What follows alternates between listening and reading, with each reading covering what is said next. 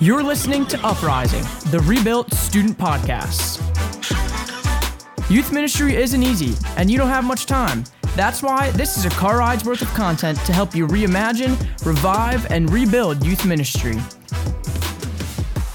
Welcome to Uprising, the Rebuilt Student Podcast. I'm Allie, your host, and in today's car ride's worth of content, we will be continuing our current series about recommitting to relational ministry.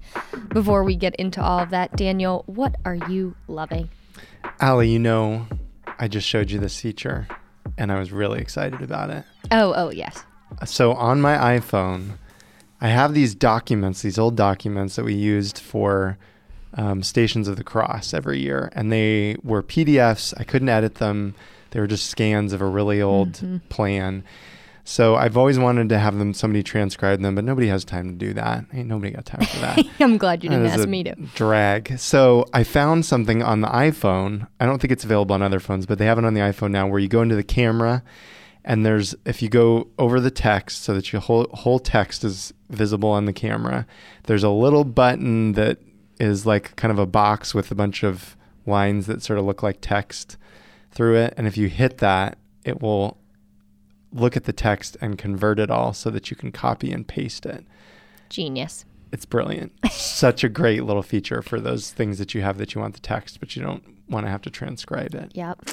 Or things like you before have sent a document to me and it's a PDF, but I notice something that's wrong and I want to change it. I mean, instead of being like, can you give me the original Google Doc and share with me? I can just be like, boop, done. Just a great little feature. Great little feature. Boop. That's my sound effect for that. What are you loving, Allie? I am loving, you're not going to be shocked by this either.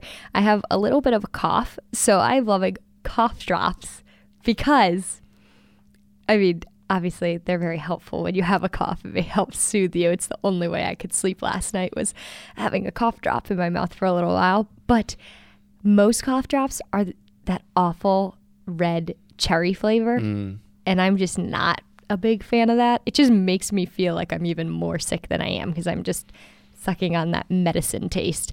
So I found cough drops that are lemon and honey, and they're still very soothing, and they are just great. So I love that. I think Ricola are like that too, but I've never had Ricola. These are just like store brand ones. Yeah. Do they have the menthol in them? Yes. Yeah, you got to have the menthol. You do. So that is what I'm loving today, a little bit. Two different things on the spectrum. But today, as I said, we are continuing our series, Recommitting to Relational Ministry. So how do we build our programs so that relationships are encouraged and connections happen? Week 1, if you didn't listen to the past 2 messages, you can always go back, start from the beginning and listen now. Week 1, we talked about vulnerability as a starting point. Week 2, we talked about the power of one-on-one moments. And this week, we're going to talk about discipline and correction. We were just talking before this podcast started.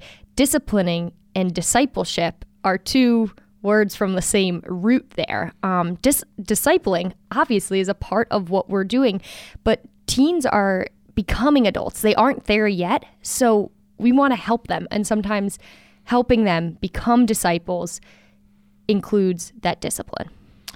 Yeah, but it's tough. We see in young people the potential that's there. There's a gap between who they are now and who they want to be. They don't see that gap for the most part. And it's not just that teens have that gap either. We have a gap, all of us, between who we are and who we want to be, because none of us are finished products. So what's in that gap? For a teen, it might be really thinking through the consequences of your actions, because teen brains have a harder time seeing long term. It might be getting comfortable in your own skin. We've had so many teens the last few years that have struggled with what kind of school they want to go to when they're picking their college. And just this year, there was somebody that I think really would fit in better at a small school, but they don't recognize that in themselves. So again, a moment that you just might be able to, Allie's looking at me because she's wondering who I'm talking about. I'll tell you later. Yeah, okay. But it's just a moment where a teen needs a little bit of guidance there.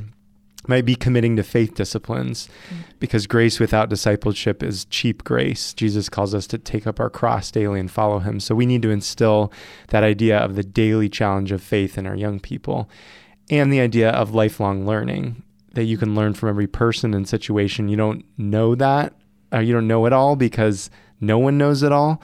But even if you have a good head on your shoulders as a young person, you're going to fail. You're going to face adversity, and there are moments of learning. So all those things are sort of in that gap that I think young people don't necessarily recognize, that we can help them recognize sometimes. But everybody's gap is different. Yes. So there are opportunities for life lessons, as we see. But the trick is, how do we build relationship through them?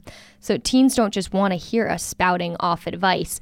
I think a lot about, we talk about it within our roles. We aren't their parents. We believe in the importance of having a small group, having small group leaders, having a confirmation sponsor, and that not being your parent is to have other adults in your life. And we don't just want to be the nagging mom, because they already have one of those in their eyes. Yeah, exactly.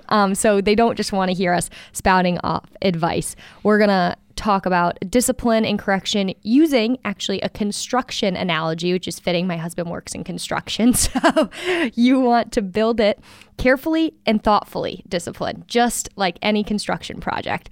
So there's a sequence to the steps you take. And here are the 5 steps we outlined. I'm going to go through all 5, and then we're going to break them down step by step. The first is to have a foundation. The second, ruthlessly evaluate together. The third is to pick your moments. The fourth is to ask for permission. And the fifth is to do it privately. So the first thing when you're building anything is that you need a foundation. That's what gives the building its strength and security so that you can go up. So you watch any HGTV show, if the foundation is a problem, it's expensive, it's difficult to fix. The foundation is so instrumental to everything else in the house. So you start your relationship with the foundational things. We've talked about these a lot in our past episodes. Have fun together, start with lighter conversation, have the deepening of trust over time, and the faith that really unites us. You begin with those things. That's what builds the relationship. And you can't replace the time it takes to know teens, to really get to know them.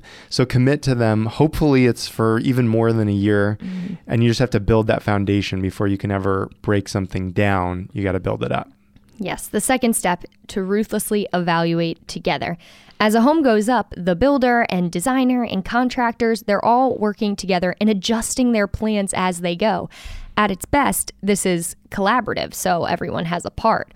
If you allow your students to evaluate you and your program and you give them a voice, the foundation of trust will grow. They will recognize that feedback is helpful and necessary. And always remember, it's ruthless, not heartless evaluation we are after. We've had to reiterate that a couple times when we give students opportunities, but you give them an opportunity for feedback and to see the importance of it, for them to share theirs. They will then be more open for you sharing yours. Yeah, and that goes back to the vulnerability that we talked about in the first episode of this series. Okay, so number 1, you built the foundation of trust. 2, over time, you have ruthlessly evaluated together and built that vulnerability. Now it's time to pick your moments. So we've had a few times where we've all had to sit down with teens and have a heart-to-heart. There's a young woman who used to cry at our programs almost every week, monopolized the time of ministers at a time when she was supposed to be serving.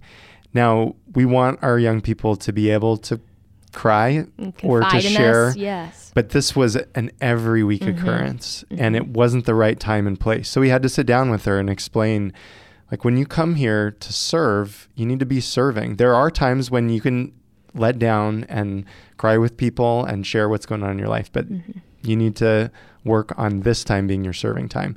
So that was one conversation. One time we had one of our sacristans, and all of our sacristans are high schoolers that serve as our altar servers as well. And they weren't treating the Eucharist as reverently as they should have been. So I pulled them aside and had a little conversation about it.